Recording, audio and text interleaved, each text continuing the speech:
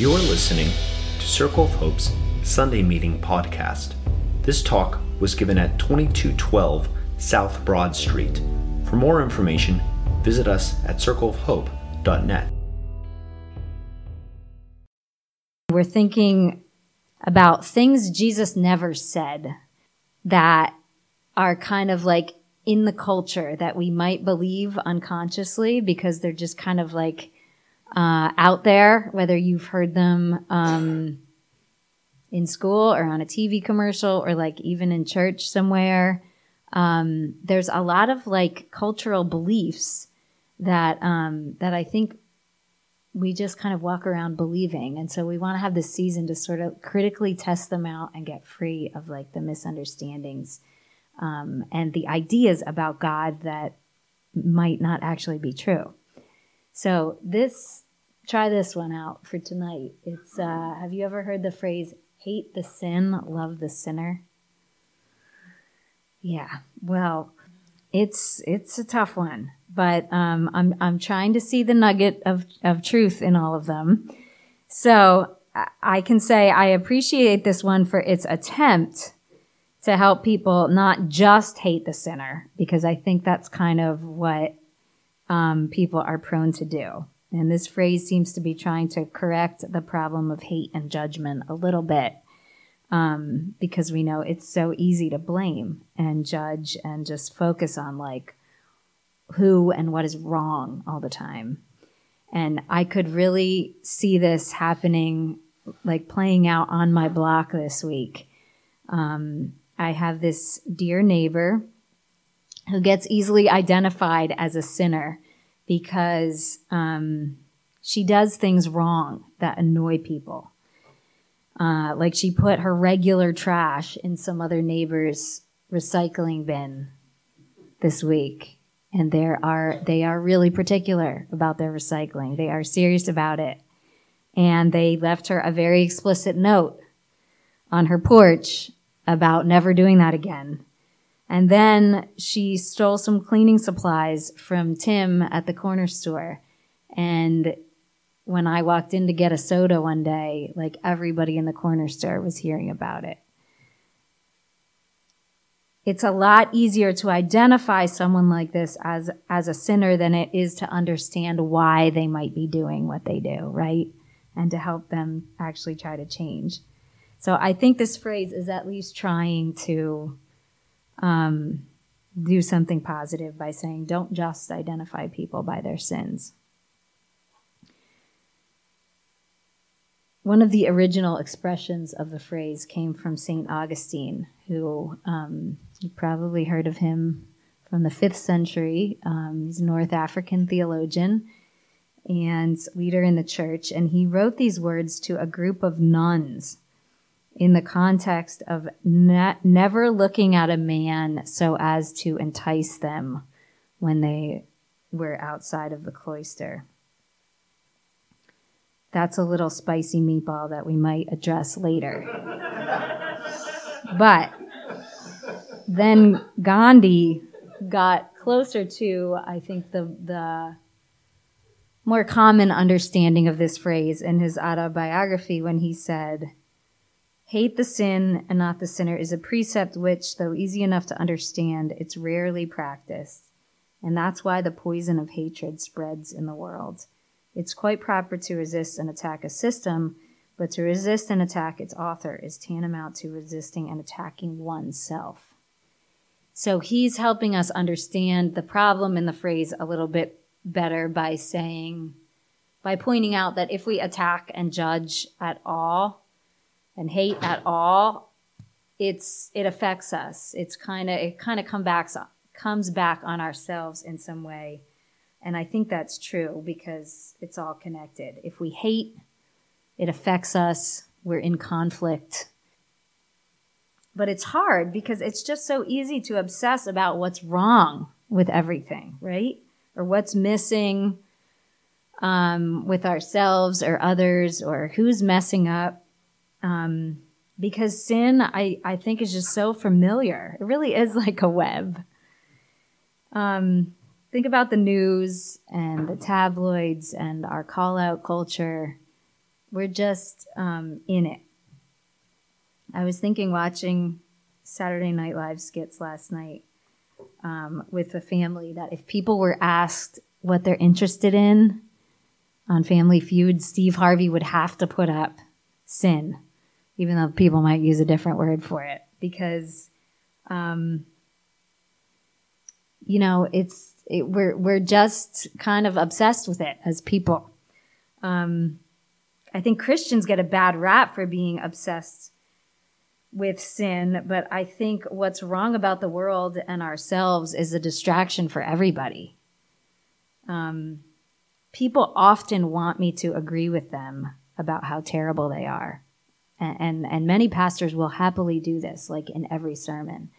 Just make people aware of how much they need God, how terrible. It's this kind of worm theology that has seeped into the church. And I just refuse to go all the way with that because I don't think it's what Jesus is doing. But it is often what people are interested in, how terrible the world is and how terrible we all are. The pastors did a video this week on the real question, do I have to feel terrible about myself to be a Christian? Because I guess Christians kind of get this reputation. And Meisel wanted to talk about it too. Like, why are we so condemning of ourselves? And one of my favorite writers, Anne Lamott, describes herself as an insecure narcissist. And I think a lot of us can probably agree with that. Like, she describes often feeling caught between those two extremes of feeling like a total worm or God's gift to the planet. So I think we need more than a little corrective statement about the problem of sin. We need more than hate the sin, love the sinner. We need a whole new theology. We need a total overhaul. Hating the sin but loving the sinner still hangs on to the hate, and that's bad for us. So how do we get rid of it? Well, I think that we need to recognize that our actions are connected. They're fundamentally, ontologically connected to who we are. We can't bifurcate the conversation. Hate the sin, loves the sinner makes it sound like we could separate the human into being and action. And that is a Greek idea that seeped into the church. But that kind of dissection is problematic, I think. Our material selves are part of ourselves. We see this in the revelation of the person of Jesus Christ. He was a person. And what he did mattered. So our actions matter too. And so it's impossible to separate the sin from the sinner without some kind of disembodiment, which I think is like perfect to talk about around Halloween. But we're not zombies. And if we try to live compartmentalized lives, we know that we have problems. I was reading an article this week on the effects of keeping secrets on the brain. I wanted to see if scientists were like actually studying this, and they totally are. It puts your amygdala on overdrive, so you're more irritable, and you're quick to drop into that fight or flight or freeze mode. And your hippocampus in the back there is compromised due to the stress of excessive cortisol, so memory and learning and the immune system actually get compromised. This is if you try to keep like a big bag secret you can't tell anybody. And finally, your prefrontal cortex is not really engaged because you're in this survival state. Like some people call it critter state or reptile brain. So your ability to communicate and collaborate and innovate, basically to like be your full self, is totally ramped down. So it's not good to try to divide ourselves up. I don't think it can be done very well. So that whole theology, hate the sin, love the sinner, it's like kind of impossible. Our systems, biologically, psychologically, emotionally, are all connected. And it's all spiritual. I love that one of our proverbs is that we've repented of separating the sacred and the secular. It was a dumb idea. Everything matters, and it's all spiritual because we're spiritual and we matter. And I think more and more people know this because we're seeing kind of this expansion of scientific rationalism in the culture with this interest in the paranormal. And I think not just around Halloween. I think, tons of millennials use tarot cards and see psychics and other stuff that I think is generally silly, but it reveals this desire and this awareness for the connection of all things that I think Jesus makes real. So hate the sin, love the sinner isn't good enough because it separates and divides. And we literally don't work that way. God loves and embraces our whole selves in the person of Jesus, sin and all. God loves and embraces our whole selves in the person of Jesus, sin and all.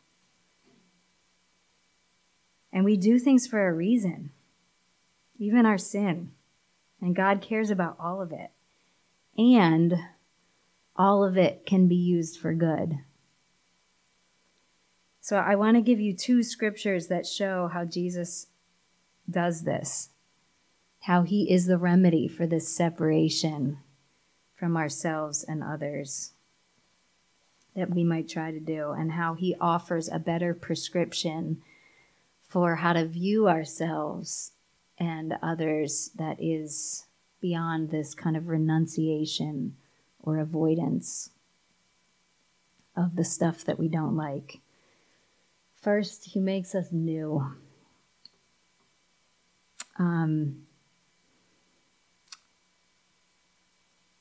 This isn't just a corrective or a Band-Aid, like hate the sin, love the sinner, to help us focus on the positive side or something. It's a total reordering of the cosmos by grace. By the death and resurrection of Christ, you are made new. You are eternal. We just have to read the verse out loud. Can somebody read it to us? So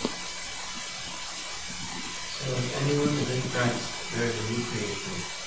Everything old has passed away, everything has become new.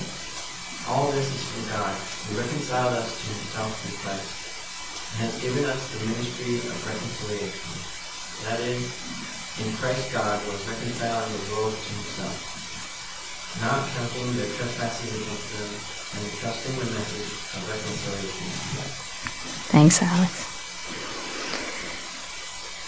So those hell-bent rebellious ways in us that we don't like are no longer in charge.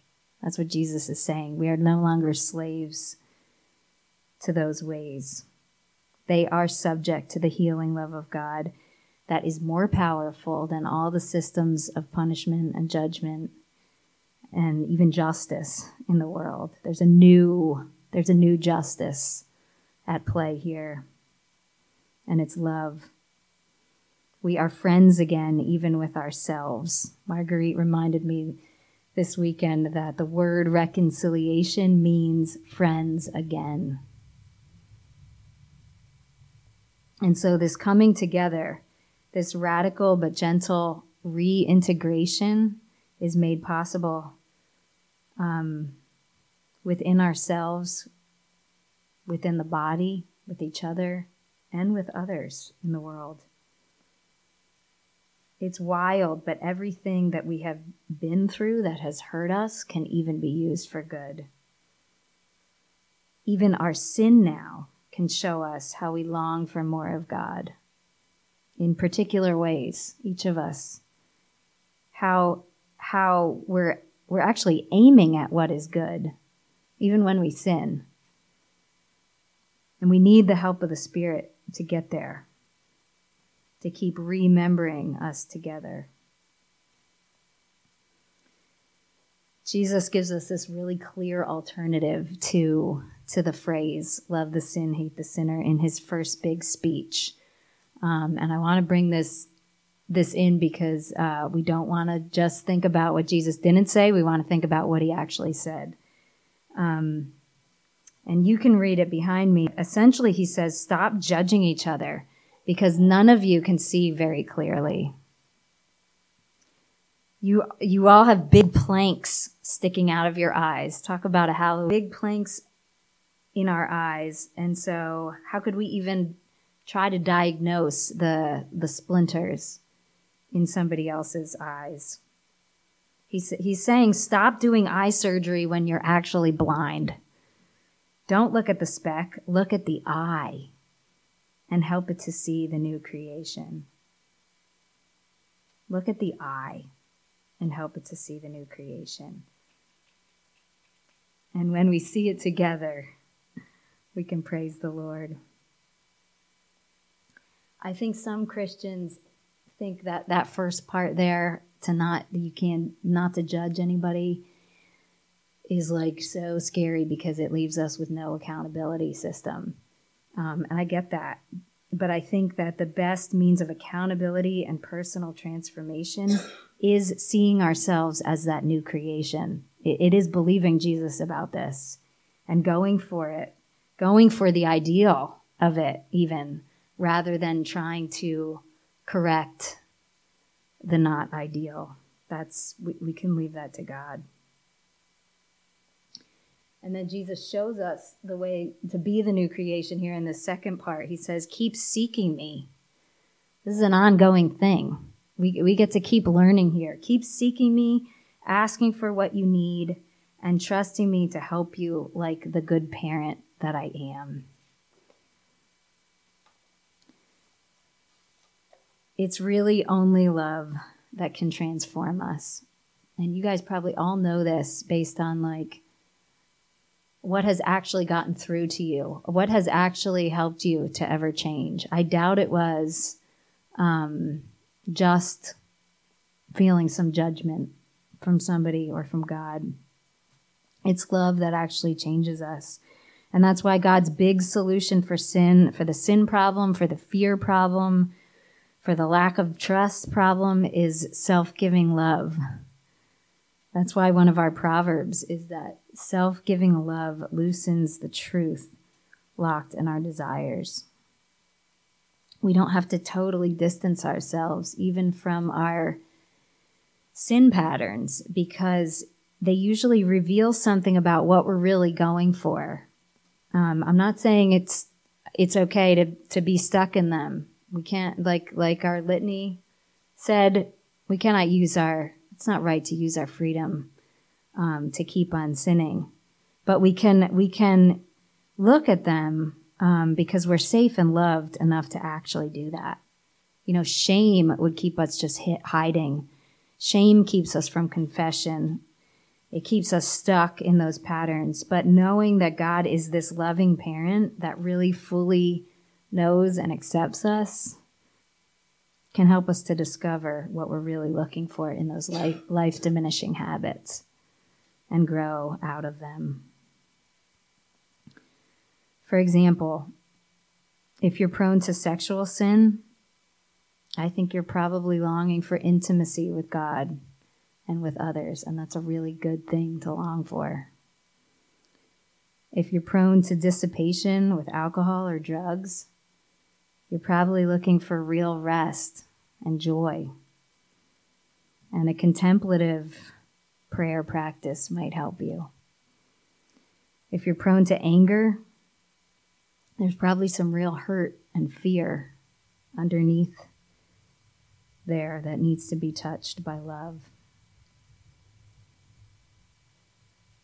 I keep learning in parenting that calling out the best in my kids telling them what's good in them is like way better, way more effective than shaming them for what's not ideal.